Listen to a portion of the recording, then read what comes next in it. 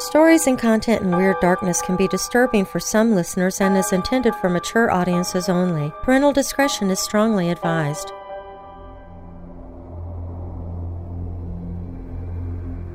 I remember very clearly waking up early when I was about 13. I don't remember where my sister was, but I was alone in the room. This would have been maybe 5:30 in the morning, and the sun was just starting to rise.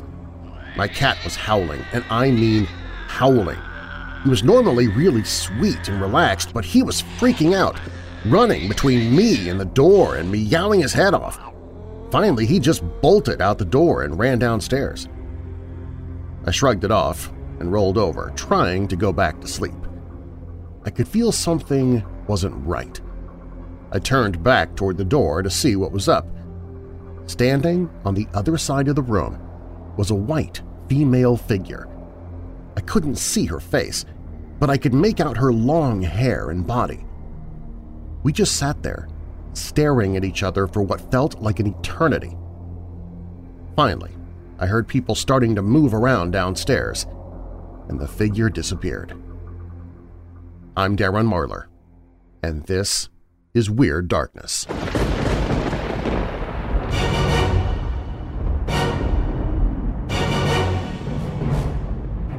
Welcome, Weirdos! I'm Darren Marlar, and this is Weird Darkness. Here you'll find stories of the paranormal, supernatural, legends, lore, crime, conspiracy, mysterious, macabre, unsolved, and unexplained. If you're new here, welcome to the podcast, and be sure to subscribe so you don't miss future episodes. If you're already a weirdo, please share the podcast with others. Doing so helps make it possible for me to keep doing the podcast.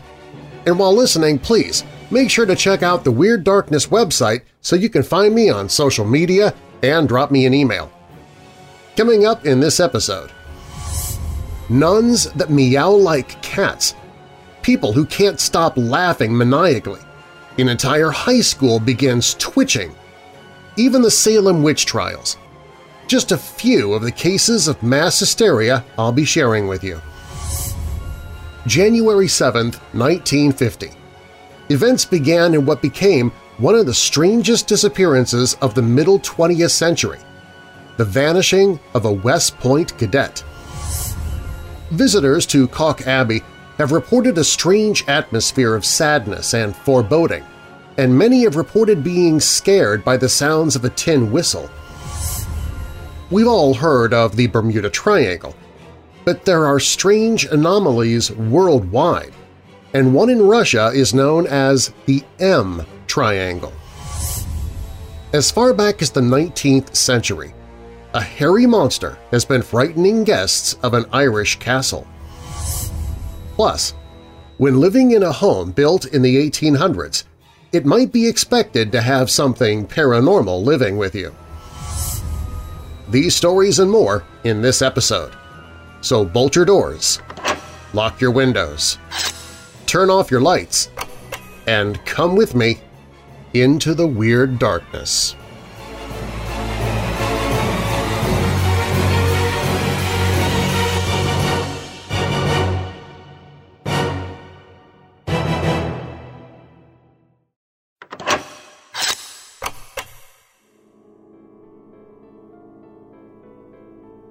CALKE Abbey is a run-down, stately home that is now owned by the National Trust in the UK. It is kept in the state that it was in when handed over to the NT, and so visitors are treated to a glimpse of its former glories. Its peeling walls and overgrown gardens paint a picture of the decadence of a former period and the harsh realities of changing family fortunes. The stately home was built on the site of a former religious house, CALKE Priory, but it lasted only a few years and was eventually dissolved by Henry VIII. The estate was eventually purchased by Henry Harper in 1622 for £5,350, and it stayed in the Harper family until the National Trust began caring for it in 1985. The son of Sir Harry Harper, 6th Baronet, and Lady Frances Greville of Warwick Castle, was known as the Isolated Baronet. Sir Henry Harper became the 7th Baronet in 1789. He withdrew from society, a characteristic which continued in the family for the next 200 years, and this rather eccentric and solitary nature has shaped the house you can still see today.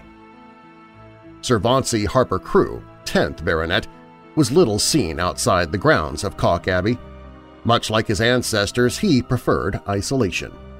He was kind to his workers, but lacked in manners when it came to his own family. His passion was for collecting stuffed animals, and when he died in 1924, there were several hundred specimens in the house. By the time the NT took over the house, many of its rooms had been abandoned for decades, and they have been left that way. Visitors to the Abbey have reported a strange atmosphere of sadness and foreboding, and many have reported being scared by the sounds of a tin whistle. One account, posted to Reddit, describes the whistle sound and the creepy underground tunnels as follows. "Was in with my mum, who can be quite skeptical, and there's a part that they have let run down on purpose. It was quiet, so no one was there in that part of the building, and me and my mum heard the sound of someone whistling on a tin whistle type thing. There are some old kitchens near the end of the building, and I was terrified and felt really weird to the point where I clutched onto my mom. There are tunnels there that are very creepy, and we found out later monks were buried in the courtyard next to them. I was very creeped out and walked very fast through them and looked back to see a black figure stood in a pool of light, which my mom saw too. Very creepy." According to the UK Haunted Locations database, there are many ghosts reported in this old house, including a hooded monk in the stable block, an elderly man in a long flowing coat, and footsteps in the old brewhouse, and poltergeist-like activity, including chairs being put on tables and people being slapped and pinched in the chop house. A figure has also been observed in the lobby.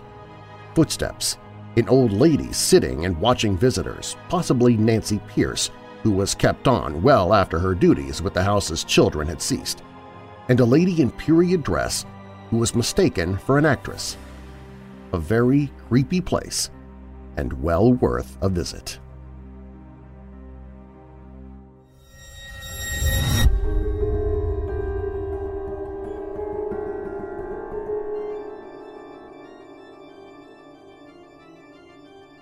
There are many anomalous zones in various parts of Russia. Also called the M Triangle, Perm Anomalous Zone is one of the most intriguing places and home to several accounts of unusual and mysterious phenomena. Most people who visited the M Triangle often feel the presence of some energy force that can be either negative or positive. Nearly everyone who visits such places experiences something odd, enigmatic, some presence of unknown forces, though it is assumed that strange and unexplained events have taken place in the region for a long time. Perm Anomalous Zone was officially discovered in the 1980s. The zone is located about 10 kilometers from the Molyobka village, which was founded in 1787. This remote corner is located at the confluence of the Silva and Molikoba rivers. The area of the anomalous zone is roughly 70 square kilometers and is essentially comprised of dense forest. One of the first observations of an unusual phenomena was reported in the summer of 1980 by Pavel Sergiev, a local resident who witnessed how an object fell into a pond. It must have been a rather large and heavy object because the waves rose more than 10 meters above the waterline. In October 1984, Emil Bokharin, one of Russia's leading ufologists who passed away in 2009, observed a purple ball that suddenly appeared out of nowhere from the forest. Soon the M Triangle became a place of great interest for researchers, journalists, and tourists interested in strange and unexplained mysteries. People who visited the Perm Anomalous Zone have reported observing rare phosphorescence, mysterious dark figures, flying spheres, plant mutations, unusual phenomenon of freezing rain, sound mirages, coronal anomalies, colored lightning, and a few have heard ancient choirs singing. There are no reports of disappearing people or objects, but watches do stop, and bright glowing and colored lightning often appear in the sky. Researchers think the unusual lights are caused by the underground fractures, where strong energy is coming up from the depths of the Earth. Some scientists have suggested magnetic fields change the movement of the Silva River, which then forms the mysterious triangle from all sides. Russian researcher Nikolay Sabatin, who has organized many tours to the Perm anomalous zone, thinks many of the region's anomalies are caused by electromagnetic energy that comes up from the lower layers of the planet. For example, take the effect of a frozen sound, as we call it. It happens as follows. You sit near a fire and hear a tractor coming. You wait for it to come into view, but it never does, and the sound subsides. Some phenomena cause inexplicable fear when you walk along a path and suddenly get overwhelmed as if the infrasound or some other thing affected your brain. You can come to the same place on purpose the next day, and nothing happens. There must be something there, either of the electromagnetic nature or some invisible objects indeed, Sabatin said. People who visit the M Triangle have experienced headaches, high temperatures, and states of temper. Electromagnetic energy can also cause people to feel ill under certain conditions. For example, scientist James Beal has suggested that variations in the Earth's magnetic field can trigger responses in the nervous systems of certain people who are particularly sensitive to such anomalies because of quirks in their body chemistry. Both animals and people can react to electromagnetic energy. Perhaps the strong energy present in the region can also explain why this place was sacred to the Mansi people, whose ancestors populated the areas west of the Ural Mountains. It is estimated there are dozens of anomalous zones in Russia. Another very intriguing place is Arkham, that remains a scientific enigma and anomalous zone where strange things take place. This place is unique and surrounded by mystery. Arkham is one of 20 prehistoric sites covering an area that expands over 400 by 200 kilometers on the Eurasian steppes east of the southern part of Ural Mountains. It's commonly agreed that Arkham, a circular fortified settlement roughly 150 meters in diameter, and related artifacts, was built somewhere between 4,000 and 5,000 years ago. Other sites in the vicinity of Arkham, dated to 2300 to 1600 BC, were discovered by aerial survey that definitely confirmed a great importance of this region of Ural. Thousands of years-old legends and myths from the region of Ural Mountains and ancient Siberia say that Arkham is not an ordinary place where people live. On the contrary, 4,000 years ago, the local inhabitants suddenly abandoned Arkham and the empty settlement burned. It was once located in the southern part of what today is the Chelyabinsk region. Arkham's circular fortification aligned with stars as even more complex structure than the famous Stonehenge. But Arkham is in fact located in a remote place of Russia and is not so well known as the British stone rings. It's long been known that Stonehenge has and was built with astronomical observation in mind, and possibly may still allow for observations of 10 astronomical phenomena using 22 elements, whereas some archaeoastronomers claim that Arkham allows for observations of 18 phenomena using 30 elements. This essentially means that certain events in the sky could be observed and tracked by using the site in particular ways and from different positions, and that Arkham offered more observable events than Stonehenge. According to Russian archaeologist K.K. Bystrushkin, Stonehenge offers an observational accuracy of 10 arc minutes to a degree, whereas Arkham offers accuracy of 1 arc minute. This precision was only recorded in the Almagest of ancient Greece. Astronomers who carefully investigated the location of Arkham's remains found no traces of any earlier constructions in that area. The accuracy and complexity of Arkham's structure is a scientific enigma. However, the strangeness of this anomalous zone does not end here. one of the greatest puzzles regarding Arkham is the fire which destroyed the prehistoric settlement.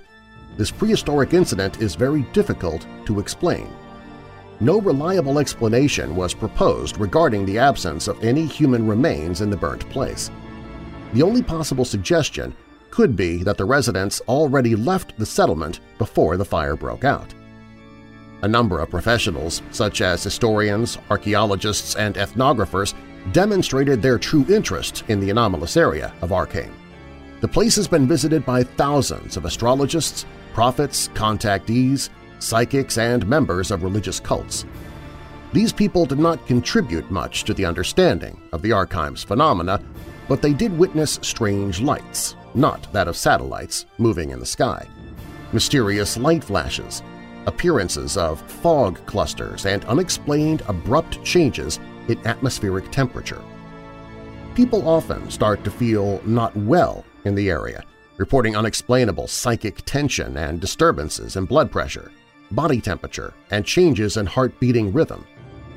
The fact is that Arkham's distant past is an unknown page of history, and apparently there are many secrets hidden in the prehistoric remains of Arkham, considered by many as Holy Arkham.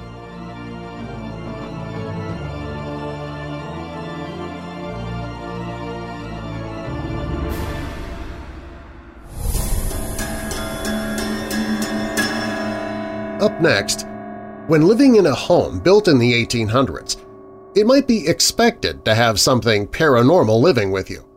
And that seems to be the case in one particular New York farmhouse. But first, as far back as the 19th century, a hairy monster has been frightening guests of an Irish castle. I'll have that story when Weird Darkness returns.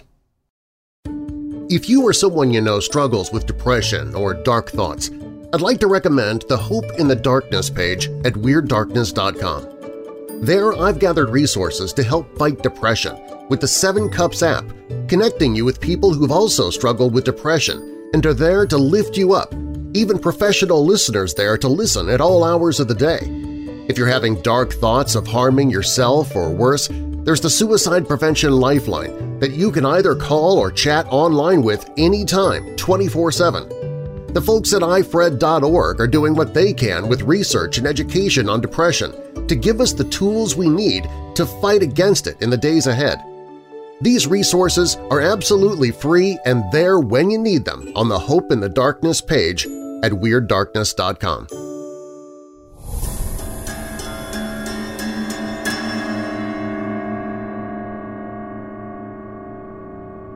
This mysterious story of a hairy monster that persecuted the inhabitants of an ancient castle in Ireland became known in the 1930s. According to 2 ghost investigators, this story took place in the second half of the 19th century and was described in detail by Maud Folks in her book True Ghost Stories, published in 1937. As stated in Folks' book, Sir Reginald Spann, a priest of the Anglican Church in Arizona, was ready to vouch for the truthfulness of this story, as it happened to his friends who were vacationing in the picturesque castle in the south of Ireland, shot for the summer. It all began with the fact that a certain Mrs. A was sitting late in the evening in one of the rooms of the castle – the name of the castle is not indicated anywhere – in anticipation of the return of her husband. Suddenly, she heard a knock at the door outside, and then there were loud, strange steps. Someone or something was walking there outside the walls of her room in the corridor or on the street near the entrance with a staircase. The woman took a lighted candle and left the room. To her horror, she saw on the stairs a dark figure which ascended upstairs to her room. Probably the creature felt that they noticed it, and it raised its head and looked at the woman at point-blank range, forcing the woman to freeze from fear. This creature possessed a strong and hairy body, like a monkey, but its head was like a man, although also overgrown with long hair. For a few moments it looked at the woman with a rather malicious expression and then suddenly disappeared, as if it had dissolved into the air. But the story did not end there. A few days later, the mysterious, hairy monster saw the husband of that woman. It was inside the castle.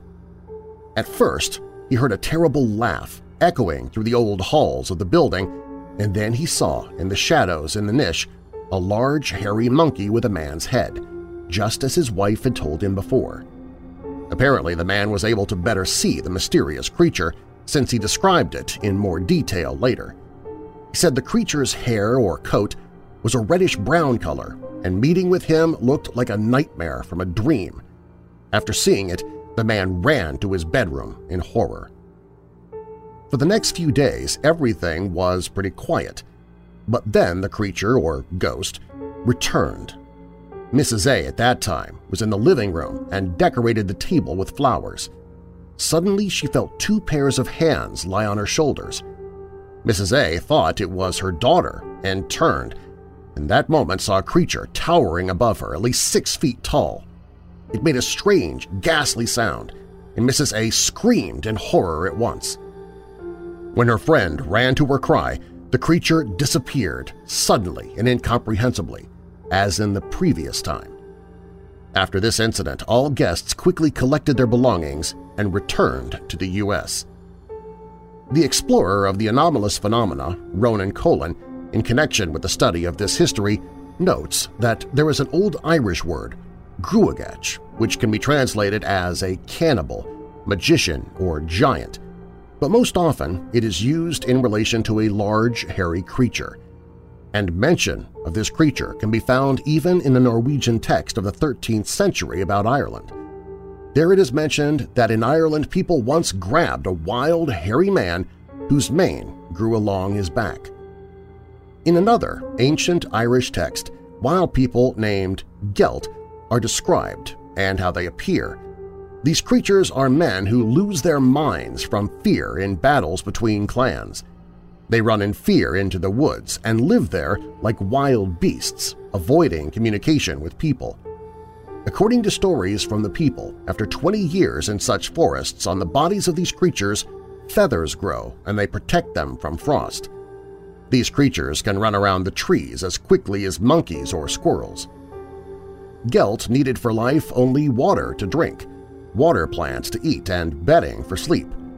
Most of them did not care. Since there are no actual contemporary meetings with the Gelt in Ireland, the researcher, Colin, is wondering whether it's possible that the specter of such a creature was frightened at the guest's castle and not by itself.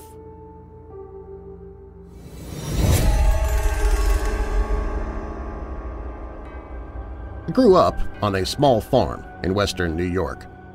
It was an old farmhouse, built in the 1850s. Weird stuff happened frequently. You'd set an object down and it would disappear, only to reappear later in the same place.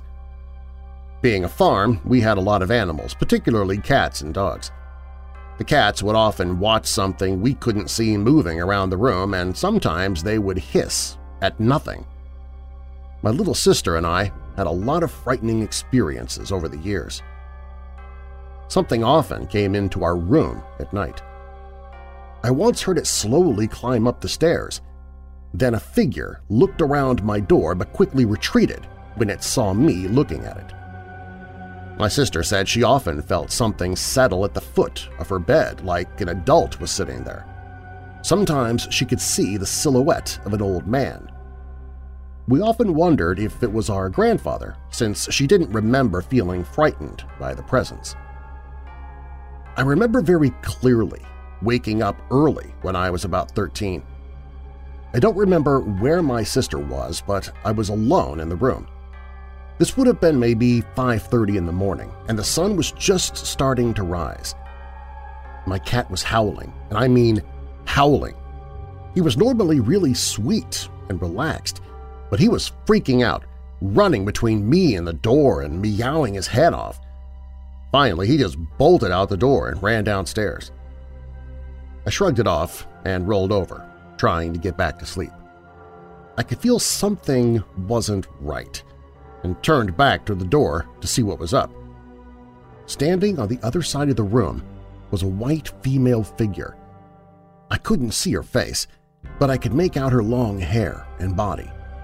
We just sat there, staring at each other for what felt like an eternity. Finally, I heard people starting to move around downstairs, and the figure disappeared. We also used to have a German Shepherd named Jasmine. She was a ferocious guard dog, and if she heard or smelled anything out of place, she would bark to be let out. One day I was upstairs in my bedroom, and I heard Jasmine start barking. I went downstairs to let her out, expecting her to be waiting by the door. Only she wasn't. She was standing in the living room, barking and growling at thin air. I asked her if she wanted to go outside, but she totally ignored me and kept barking at whatever it was she saw. When she finally stopped, she looked at me and was completely perplexed.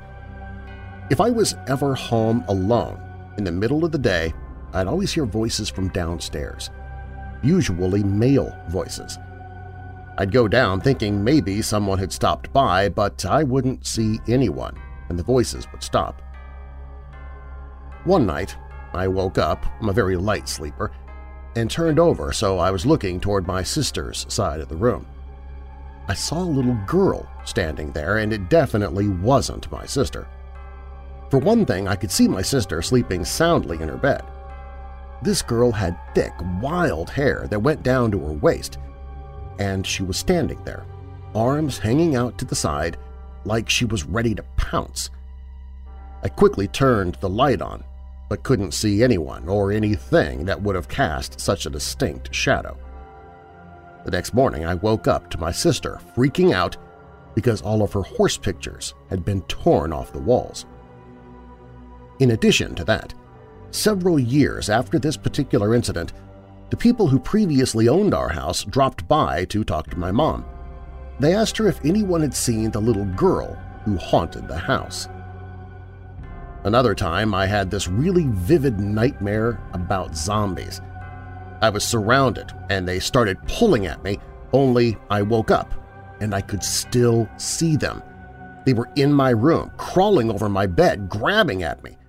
I turned on my light and blinked frantically until they disappeared. I breathed a sigh of relief, then looked up. Not 4 feet away, a black mass was hovering. It shot into my closet when I looked directly at it. A few years after that, I was home alone on a very dark winter night. I was sitting on the couch reading a book. My sister's cat, Stormy, was laying on top of the recliner, drifting off to sleep.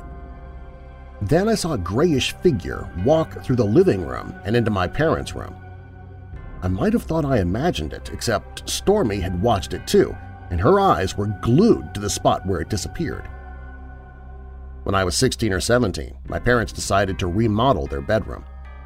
When they started breaking down the wall in their closet, they found a Bible. We think it was written in German, and the weird thing was it looked singed around the edges. We knew there'd been a fire in the home many years ago. My parents wanted to keep the Bible out, but I insisted they replace it. They listened, but I think the damage was done. My sister and I didn't get much sleep until they finished the remodel. We kept waking up scared, and both of us were having nightmares. Sometimes we'd hear noises during the night, like whispering or footsteps. Then we started waking up with injuries we couldn't account for. Finger-shaped bruises appeared on our wrists. I had a long burn running down my face, and my sister had 3 deep scratches on her chest. Once the construction stopped, things calmed down, for the most part. But we would still hear footsteps when we were alone in the house, and I often heard my name being called. I've since moved out of the house. My sister still lives there, but refuses to talk about the things we experienced.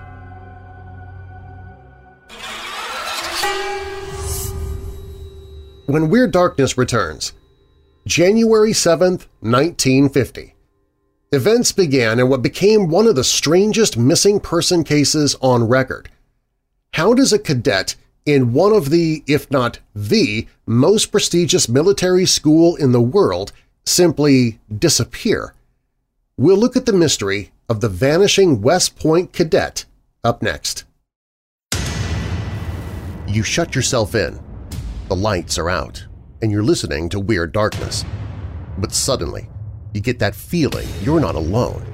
You don't know what might be under the bed, or in the closet, or in the attic, or in the room with you. You don't dare try to sleep now. You're too scared to. If you doze off, you might be vulnerable to the creatures who haunt your dreams. That's just one more reason to have Weird Dark Roast coffee in the cupboard, because you just never know when you might need it. Weird Dark Roast coffee contains deep notes of cocoa, caramel, and a touch of sinister sweetness. Each bag is fresh roasted to order by Evansville Coffee, and delivery is free for your first order. Just use the promo code WEIRD. You can find a link to it at WeirdDarkness.com. Grab a bag before something else grabs you from the dark.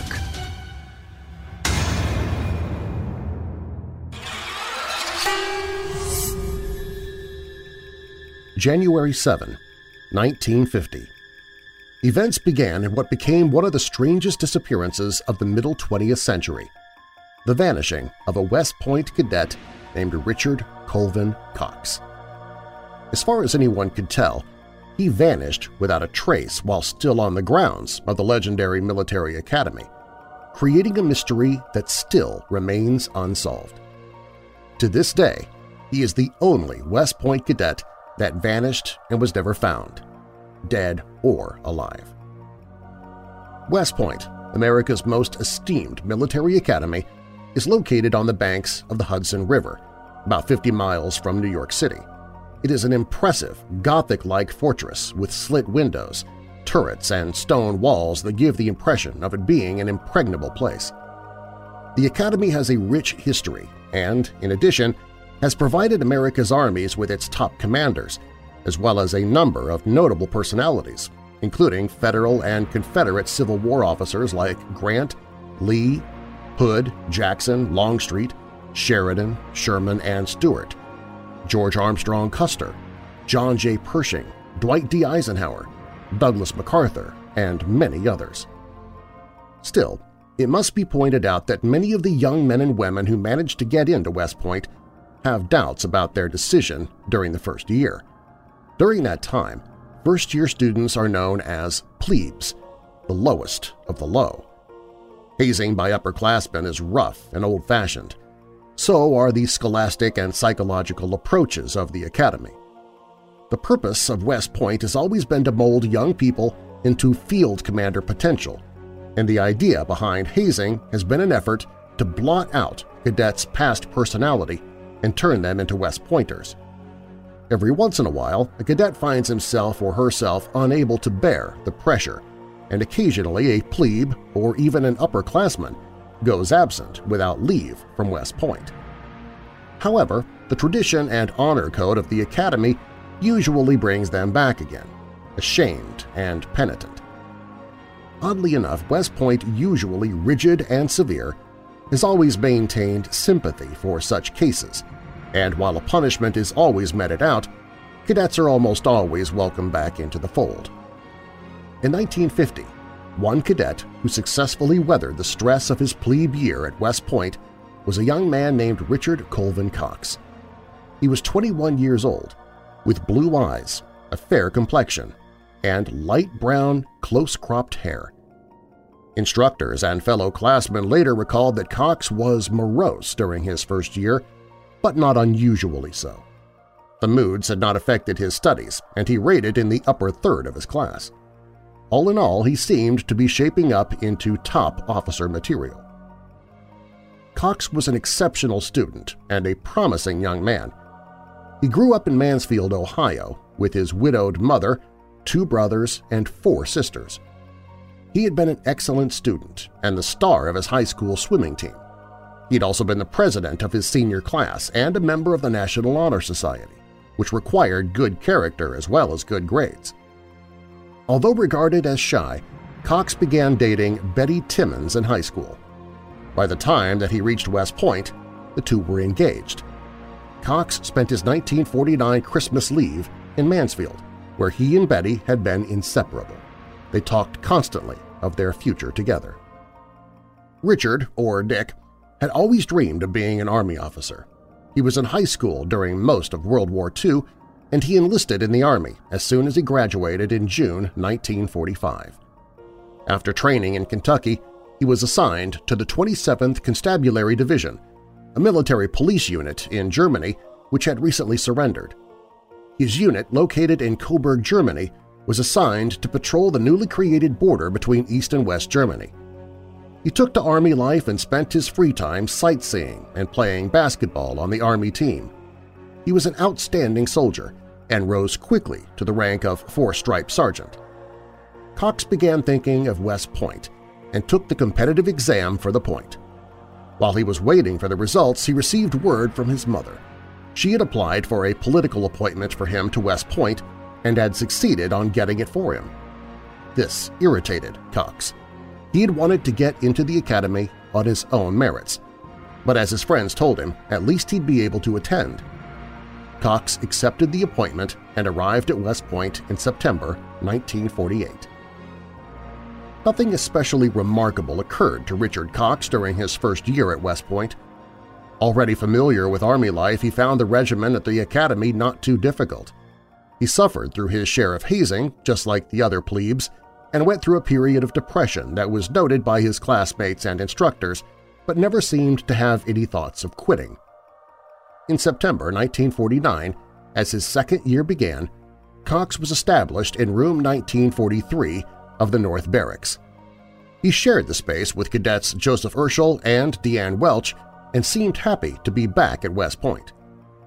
When he returned home to Mansfield for Christmas, he took with him 2 suits of civilian clothing, as cadets were permitted to do. Free of his uniform for a time, he slipped easily into civilian life. He and Betty Timmons at one point talked of eloping, apparently considering it rather seriously. But to do so meant expulsion from West Point, since cadets weren't allowed to marry, and perhaps could even end his military career. Cox, or perhaps Betty, thought about this dire penalty, and the subject of elopement was dropped. Cox returned to West Point on January 2, 1950, and the first week back from vacation passed uneventfully. Then, on January 7th, the first odd and still unexplained event occurred in the case. Peter C. Haynes was the cadet in charge of quarters at North Barracks on that Saturday afternoon. At around 4:45 p.m., the B Company telephone rang. Haynes answered it, and a rough man's voice demanded to know if a fellow named Dick Cox was in the company.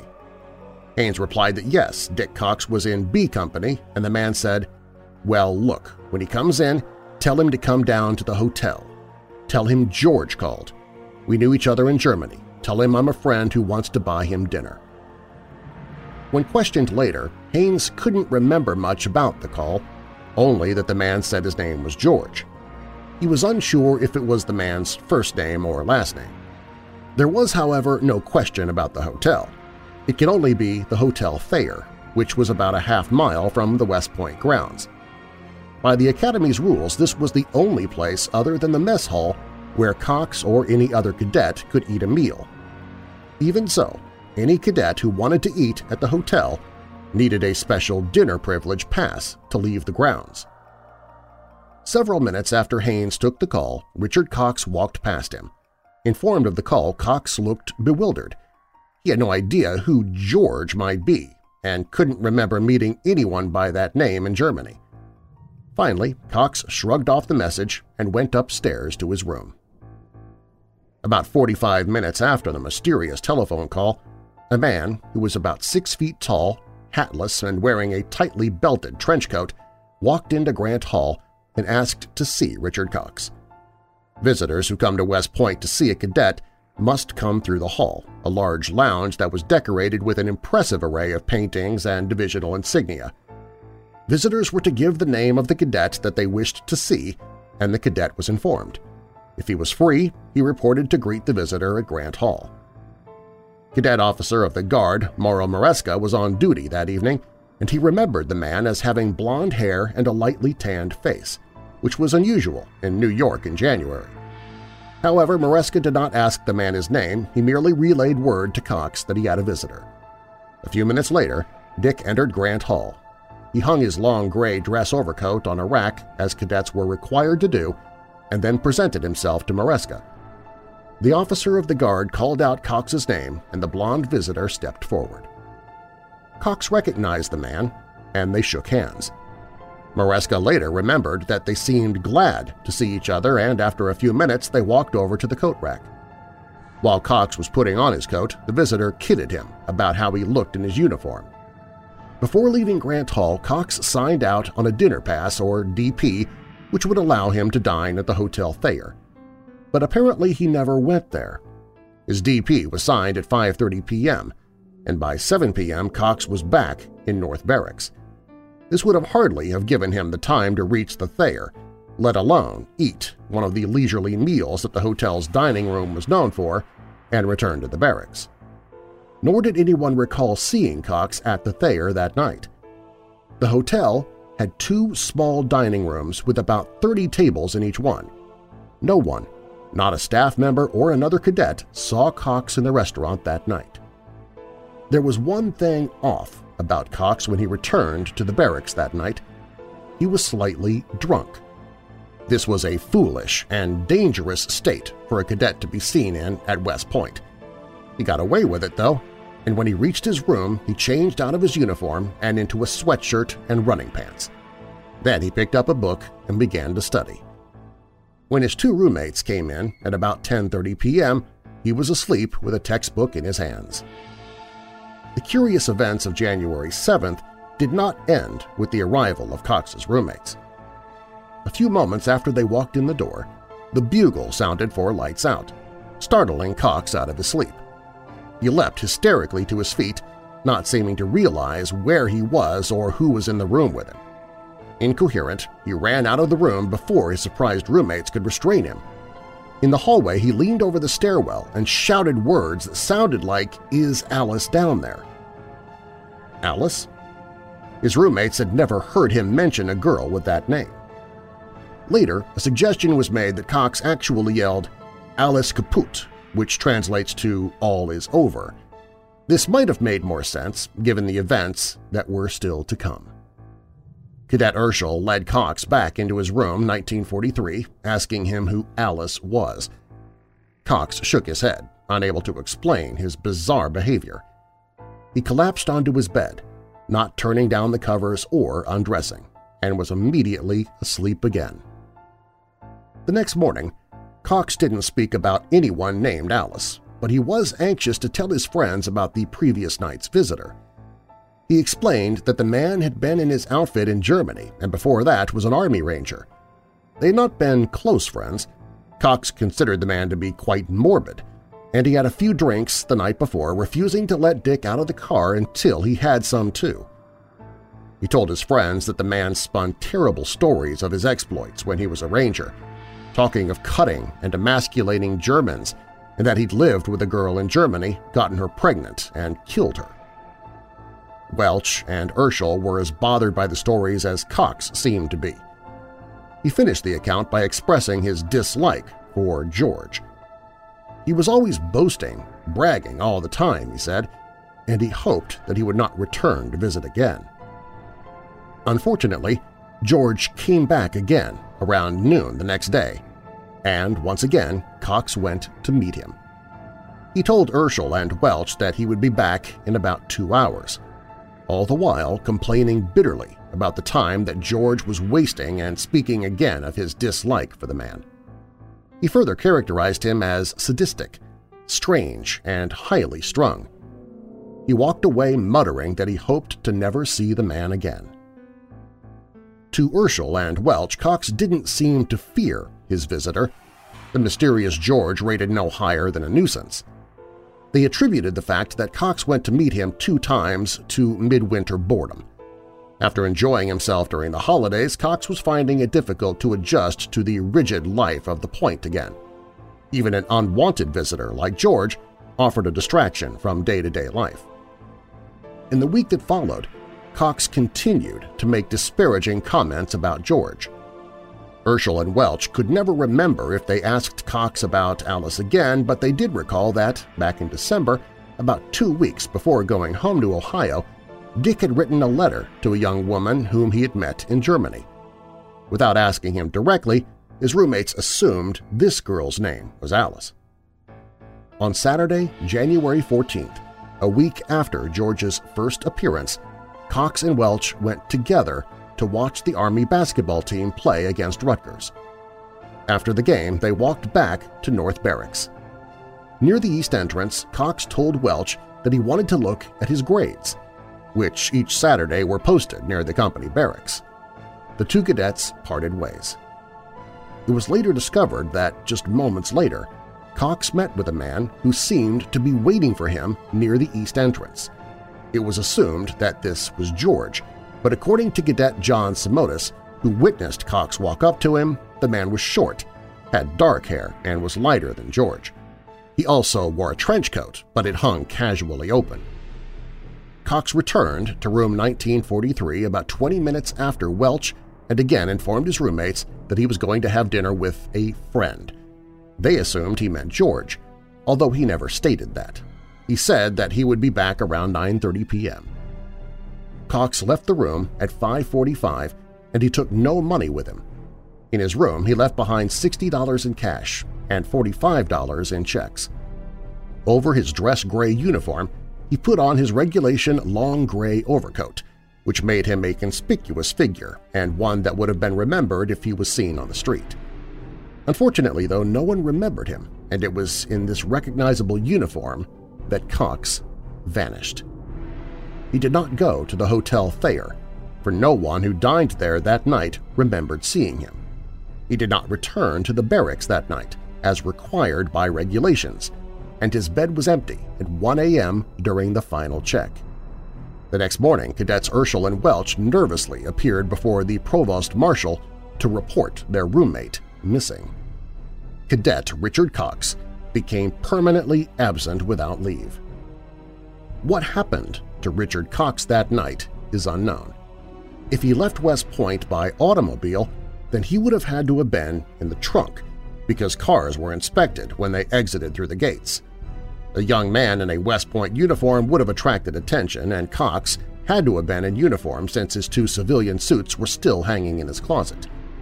If Cox had been sneaking out, he could have climbed in a car trunk, or, worse yet, if George had overpowered him and killed him, he could have hidden Dick's body there. But in light of Cox's physical fitness and dislike for George, this scenario seemed unlikely.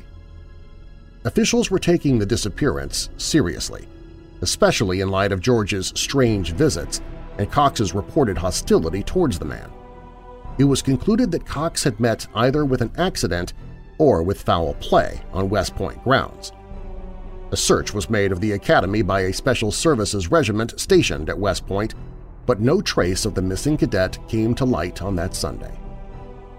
In Cox's room, though, an odd discovery was made. On his calendar, the day was circled in red with the notation C. Kelly written in Cox's neat hand beside the circle. At first, this was assumed to have been in reference to George, but it turned out to be in reference to James Kelly, a boyhood friend of Dick's from Mansfield and a midshipman at Annapolis, Maryland. Kelly was visiting West Point on February 15th, not January 15th, and Cox had simply made the notation on the wrong calendar month. On Monday, the Army's Criminal Investigation Command was notified about Cox's disappearance. A circular was drawn up with Cox's description, and information was provided to the civilian press the following day. There was no word from anyone who might have seen Richard Cox. As days became weeks, the hunt for the cadet continued. The Army called in the FBI, and local and state police joined in the search, sending out information throughout the country and to Germany. At West Point, there was a room-by-room search of all buildings, and then the search spread out into the surrounding area. Searchers formed in long lines 5 or 6 feet apart and moved slowly up and down the hillsides. When the search of the area yielded no clues, both Delafield Pond and the Lusk Reservoir were drained and dragged. The draining of Delafield Pond alone took 2 weeks. In Ohio, the Cox family and Betty Timmons were interrogated by the FBI. They had no idea where Richard might be and had not seen him since Christmas, when his mother said he was anxious to return to West Point. Then another odd thing happened. The letter that Cox had written to the young woman in Germany arrived back at the post, and across its face were the German words for "address unknown." Investigators who believed this letter had been written to a girl named Alice got a surprise. Cox had written to a girl named Rosemary Vogel. The contents of the letter were innocent. Cox said that he'd been looking through some of his photos of Germany and noticed one of Rosemary and decided to write. Cox's quarters were ransacked in a search for the picture of Rosemary Vogel, but nothing was found. It eventually turned up in Mansfield. Cox had apparently taken the photo, along with the rest of his pictures from Germany, home with him for Christmas. Although the letter offered no clues of anything other than a young man feeling nostalgic for friends in another country, CID investigators in Germany set out to find Rosemary Vogel. The result was curious. The girl's mother reported that her daughter had married an American sergeant and was living in a small town in New York. FBI men rushed there, only to find a happily married young woman who barely remembered Richard Cox. Back in Germany, the CID investigators questioned every man that Cox had bunked or soldiered with. His daily movements were recreated, and yet not a single clue of a double life or any suspicious behavior ever turned up. The FBI search in the United States was just as fruitless. The hunt for the mysterious George was just as determined as the search for Cox himself. Military records in Germany were combed for a man who had transferred from the Rangers to the 27th Constabulary, a man who was blonde, a braggart, and perhaps the lover of a girl named Alice. At the Army's Dead Files Center in St. Louis, personnel records of the Rangers and the 27th Constabulary were scrutinized for a man with George as a first or last name, and who fit the description of the man who came to West Point. Only one such man was ever found, and he had an airtight alibi for the nights of January 7th and January 14th. At first, the Cox disappearance got little coverage in the newspapers. The actor Robert Montgomery, who also worked as a news commentator, mentioned the story on his show. Soon, reports of Cox began flooding in from around the country. He'd been seen in hotels, motels, swimming pools, and nightclubs. A gas station attendant claimed that he'd seen Cox in the company of a dazzling blonde showgirl. Richard's brother called the report absolutely preposterous. Every night for 2 months, the name Richard Colvin Cox was shouted out in the West Point roll call. There was only silence in reply. Finally, on March 15th, Cox was formally dropped from the cadet roster. Colonel Edwin N. Howell, West Point Provost Marshal, said, "I am convinced there was foul play. I am sure that we will not find Cadet Cox alive." When the spring thaw arrived, another intensive search of the countryside began. It turned up something interesting: an unusual Brazilian-made .38 caliber pistol near the West Point firing range. Someone suggested that it was just the sort of exotic weapon that might be used by a ranger. There was no way to tell how long the gun had been there, since it was so damaged by the rain and snow of the past winter months. July 25, 1950, was Richard Cox's 22nd birthday. Every other year that he'd been away from home, Cox had telephoned his family at some point during the day. Now, the family gathered by the telephone early in the morning and prayed that he would call. The phone rang several times, but it was never Dick. At the end of the day-long vigil, his mother sighed. "You just go around in circles and come back to the beginning. There's no end to it," she said. At first, Army headquarters in New York, Colonel Robert J. Murphy said almost the same thing. In view of the fact that the man has not turned up and we have no evidence to prove that he is deceased, we must hold to the belief that he is alive. Apparently, he has no desire to reveal his whereabouts. Therefore, we will search for him until we find a solution of the disappearance. On the day that Cox's class graduated from West Point, the cadet had been missing for 2 years, 4 months, and 24 days. Betty Timmons had decided not to wait for her lost love and she married a man named William Broad. The case faded from news accounts, but it was not forgotten. When Life magazine printed a photograph of a GI in Korea named Cox, hundreds of people wrote in to say that it must be the missing cadet. While it seemed unlikely that the runaway soldier would have used his real name, a CID investigator was sent to question the man. His name was Cox, but he was not the right one, as proven by his fingerprints.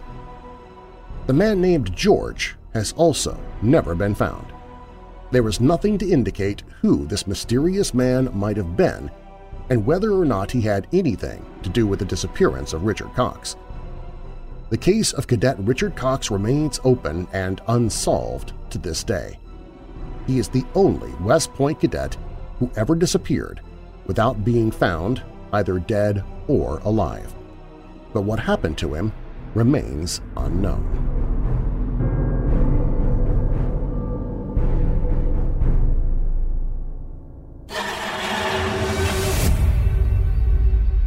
Coming up, nuns that meow like cats, people who can't stop laughing maniacally. An entire high school begins twitching, even the Salem witch trials. These are just a few of the many cases of mass hysteria I'll be sharing with you when Weird Darkness returns.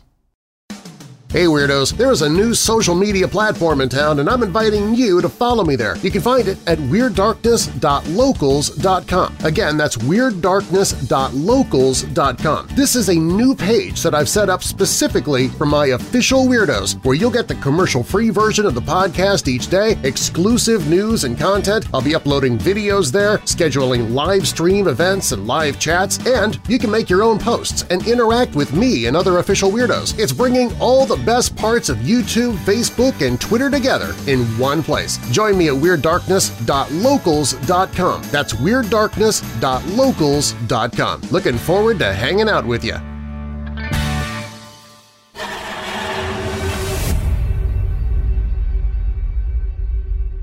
In medical terms, mass hysteria, also known as collective delusions, is the spontaneous manifestation of a particular behavior by a considerable number of people, either from a phantom illness or an inexplicable event.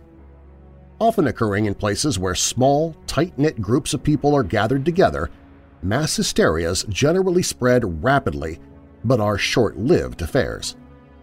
With examples found in most societies and hysterical outbreaks that can be traced back throughout history, they remain a baffling reminder of the power of the human mind. From nuns that began to meow like cats to an entire city that couldn't stop dancing, here are the most bizarre cases of mass hysteria ever recorded in history. According to the book Epidemics of the Middle Ages by J.F.C. Hecker, a baffling case of mass hysteria gripped a secluded convent in France. It all began when one nun began to meow like a cat, an animal that is closely associated with the devil in Catholicism. Soon, others in her company began to meow as well. Together, they would sometimes meow for hours at a time. To contain the situation, soldiers were brought in and tasked with whipping and beating the nuns until they promised to stop. A similar case occurred in Germany during the 15th century, where nuns began to bite one another.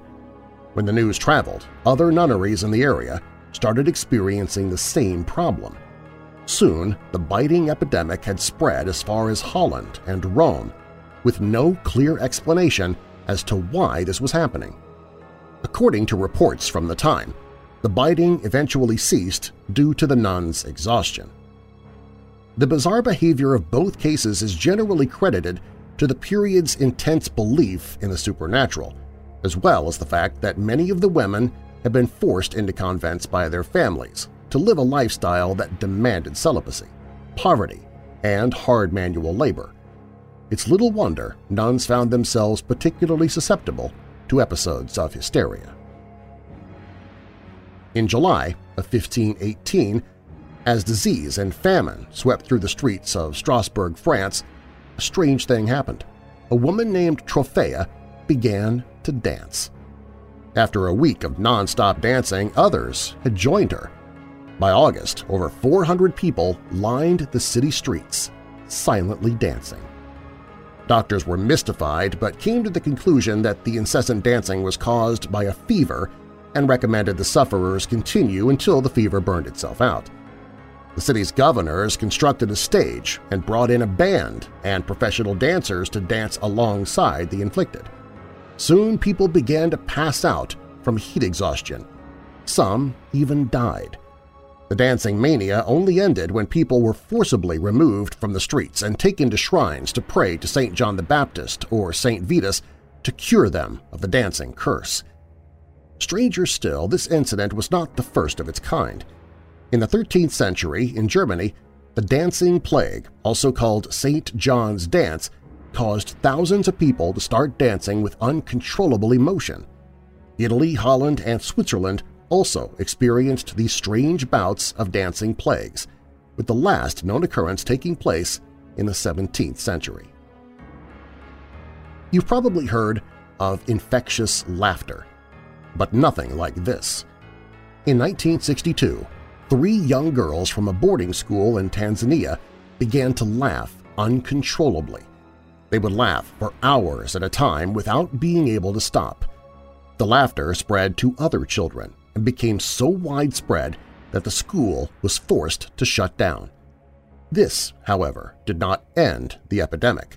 Some of the girls spread their laughing sickness when they went home. By May, there were 217 reported cases of the laughing flu in the area. Most of the afflicted were school-aged children. When June came and went and the laughter had continued to spread, then it all stopped as suddenly as it began. In 5 months, the laughing flu caused 14 schools to close, with around 1,000 cases of laughing fits recorded. In 2002, the people of Uttar Pradesh in India reported seeing an alien spacecraft that would burn the flesh on people's face. It was given the name Muktachwa, which loosely translates to face scratcher. There were 7 deaths associated with the alien. The local police deputy did nothing to calm matters when he made a statement claiming that these afflictions were brought on by some sort of anti-national genetically engineered insect. Villagers stormed police headquarters and demanded protection, inciting a riot and leaving 1 person dead. People even committed suicide to save themselves from these foreign attackers. In the end, the national government had to step in and send agents to investigate the case. They attributed the whole outbreak to mass hysteria and declared all burn marks and injuries were entirely self-inflicted. Tourette syndrome is characterized as a vocal and/or physical tic that is uncontrollable. It is a rare neuropsychiatric disorder, which made it all the more strange when a New York school experienced what seemed to be an outbreak of Tourette syndrome in 2011. After several schoolchildren began to display Tourette-like symptoms, parents became concerned that there was some sort of toxin that was causing the outbreak. Many of those parents still believe this, though researchers, including Aaron Brockovich, concluded that there was nothing unusual about the environment.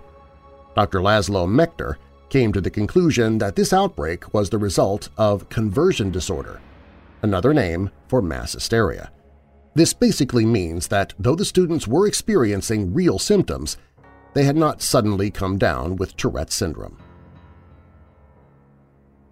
The Halifax slasher panic began on November 16, 1938, in Halifax, England, when 2 women entered the local police station with head wounds. They told the police that a man had attacked them with a razor blade, but upon investigating, the police could find no evidence at the crime scene. Word of the attack quickly spread.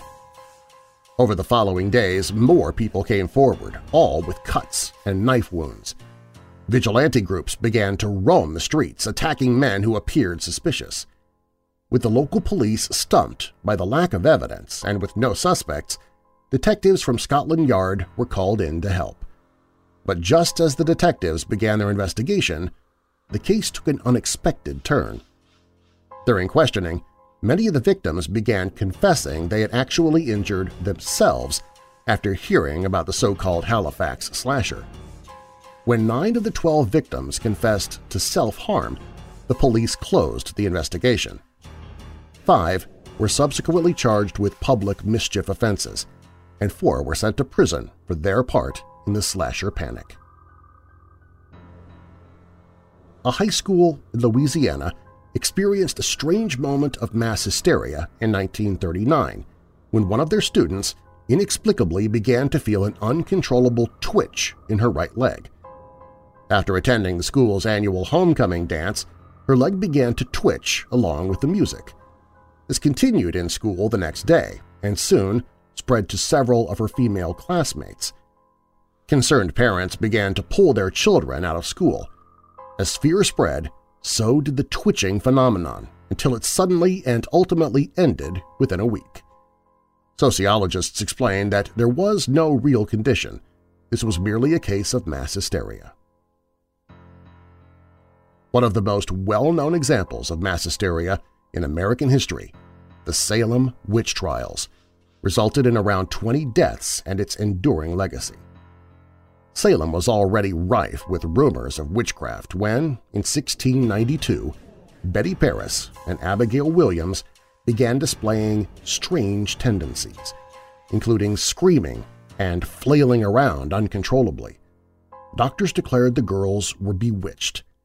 Along with Ann Putnam, the young girls began identifying women in town as witches. Their accusations started with societal outcasts, but also targeted supposed pillars of society as more and more accusations were made. By the time the trials ended, a year later, over 200 people had been accused of practicing witchcraft. 19 people had hanged, 1 man had been pressed to death by stones, and 7 had died in jail awaiting execution. Although Salem remains a popular tourist attraction for history and witchcraft enthusiasts, it is widely accepted that these accusations and executions were a result of an extreme case of mass hysteria, in part propelled along by religious extremism, isolationism, false accusation, and a total failure of the system.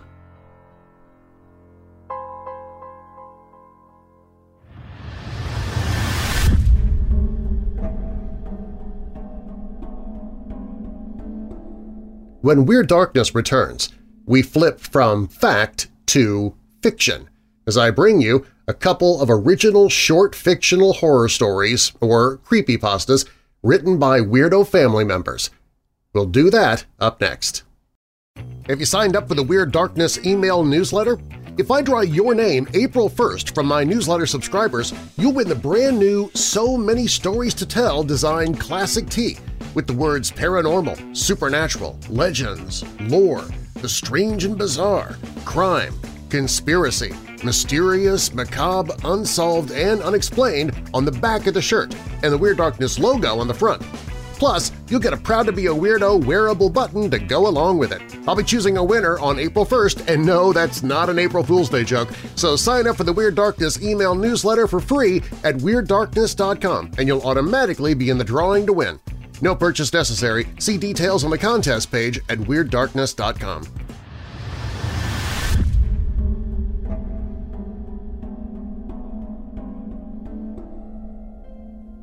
This is the longest red light I think I ever sat at. It's midnight, and I'm ready to get home and get some sleep. I have never been down this way before. It's a dark and secluded road. Strange place for a red light. I can't imagine having much traffic here, even in the daytime. I should just drive through the damn thing. No cops behind me. But wait, am I seeing what I think I'm seeing? Is there somebody there? What is this black figure in my rearview mirror? It's a shadow of some kind, but in the shape of a man. I'm in the middle of nowhere. There can't be someone there. Maybe it's someone that needs help. But why is he standing still and so close to my vehicle? I can't make him out. It's too dark. Only the red glow of my brake lights are illuminating the figure. Maybe he means me harm.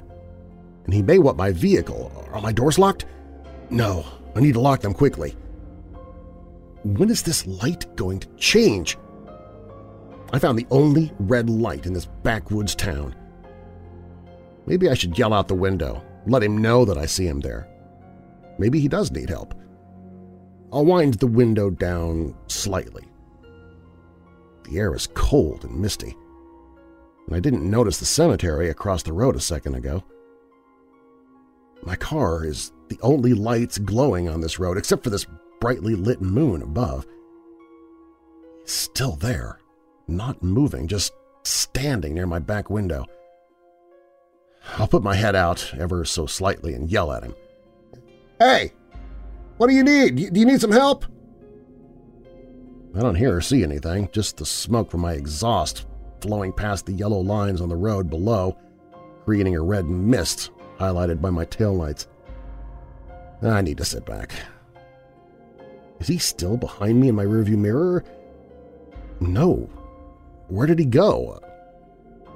I'm starting to panic a bit now. My window's still down. I need to wind it up. I need to get through this light. There he is. But in my driver's side mirror, coming around from behind the car, approaching my door. I can't hear him walking, but I need to wind up the damn window. The light, it's green.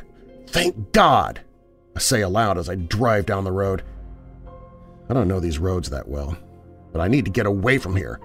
I'm not stopping anymore. I wonder if he had done something to the back of my car. I glance at my rearview mirror. The figure. It's still there. It can't be. I'm driving down this road at 30 miles per hour. Is he hanging on my car?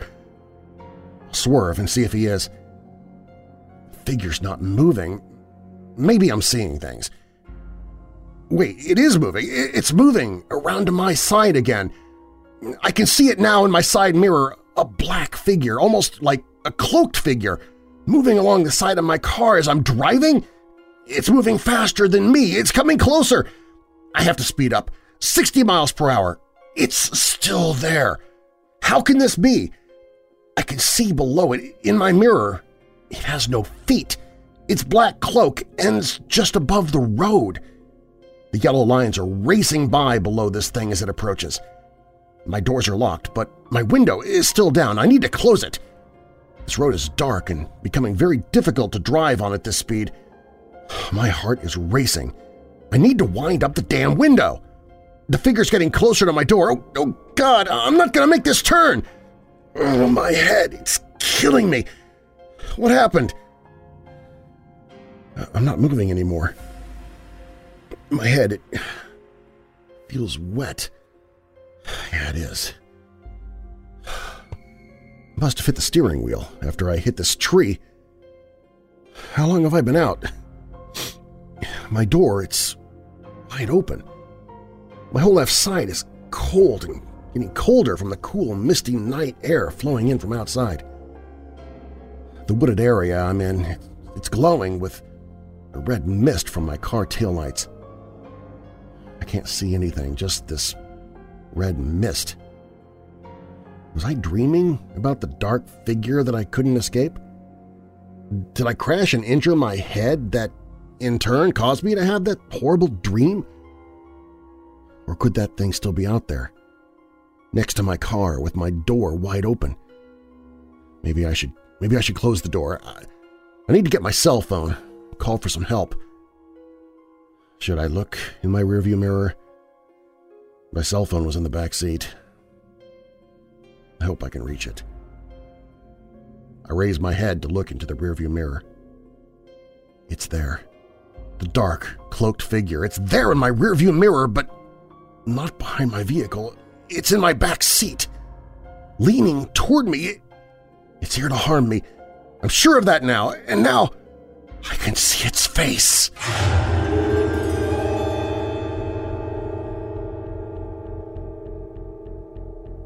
My mother had fallen ill not very long ago. We had to put her in a rehabilitation center to get her back on her feet. I spent my non-working hours sitting at her bedside. I used to be a nursing assistant at a place like this, and I knew how it could be. About a week after my mother was admitted, she got a new roommate. I could hear the nurse talking to the aide, going over the information about the new patient.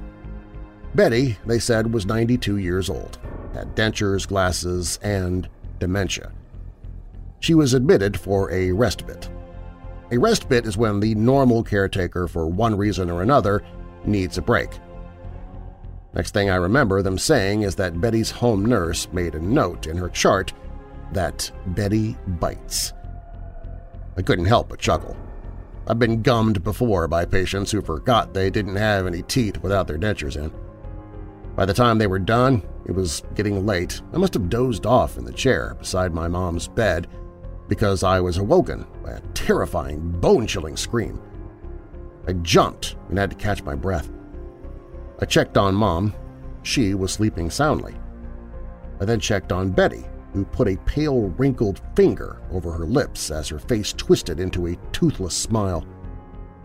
Some time later, I kissed my mother goodnight and headed home for a few hours of sleep and a much-needed shower. The next morning, I remember clear as it was this morning. I was stopping by to drop some donuts off for my mom and her nurses. I heard a scream again coming from the direction of my mom's room. I ran as fast as a 40-year-old 5'2" woman could. I was the first one to the room with a nurse's aide close behind me. As soon as I entered the room, I saw my mother was still in her Ambien-induced sleep. Betty's bed, however, was empty. The bathroom door hung about 3/4 of the way open. I turned and stepped into the bathroom. Suddenly, I found myself on the ground. I had slipped in slick, sticky blood. The trail led to the shower. I pulled myself up and peered behind the curtain. As I did, the nurse's aide came in behind me. We both stood in shock for a moment at the sight of the nurse's limp, blood-soaked body. I was going to puke. Something had torn the flesh from her neck. As I turned, I saw Betty running towards us. I just didn't see her in time. She jumped on the aide and tore into her flesh, pulling it free from her body. Luckily, all the commotion drew a crowd and Betty was subdued. They removed her from the floor in a drug-induced stupor. I had my mother transferred the same day. As I unpacked my mother's belongings, I pulled around a plastic cup out of a box labeled bathroom. On the lid of the cup was written Betty, and inside were her dentures, still soaking from the night before.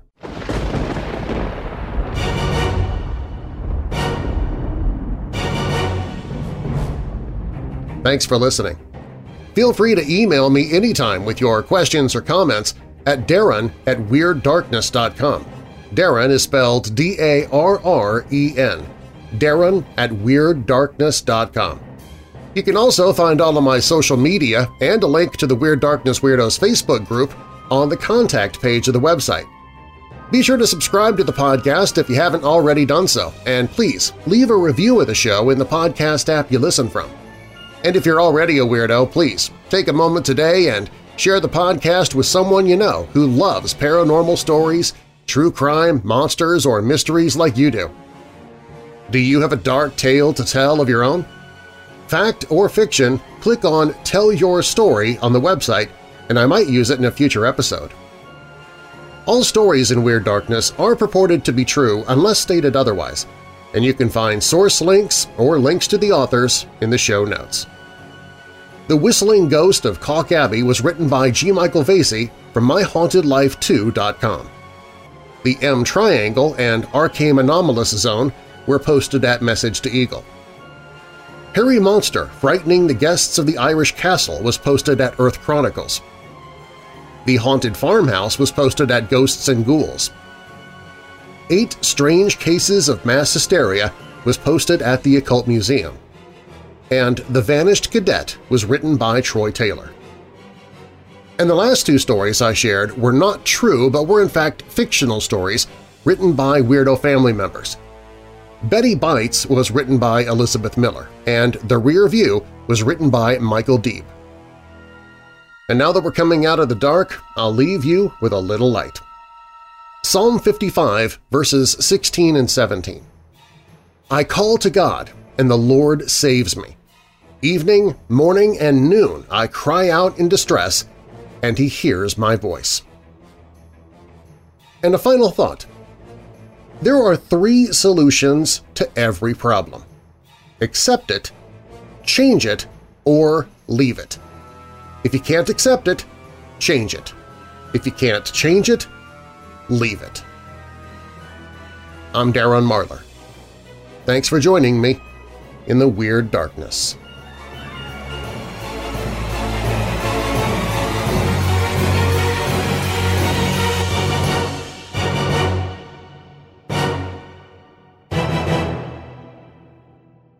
Want to receive the commercial-free version of Weird Darkness every day? For just $5 per month, you can become a patron at WeirdDarkness.com.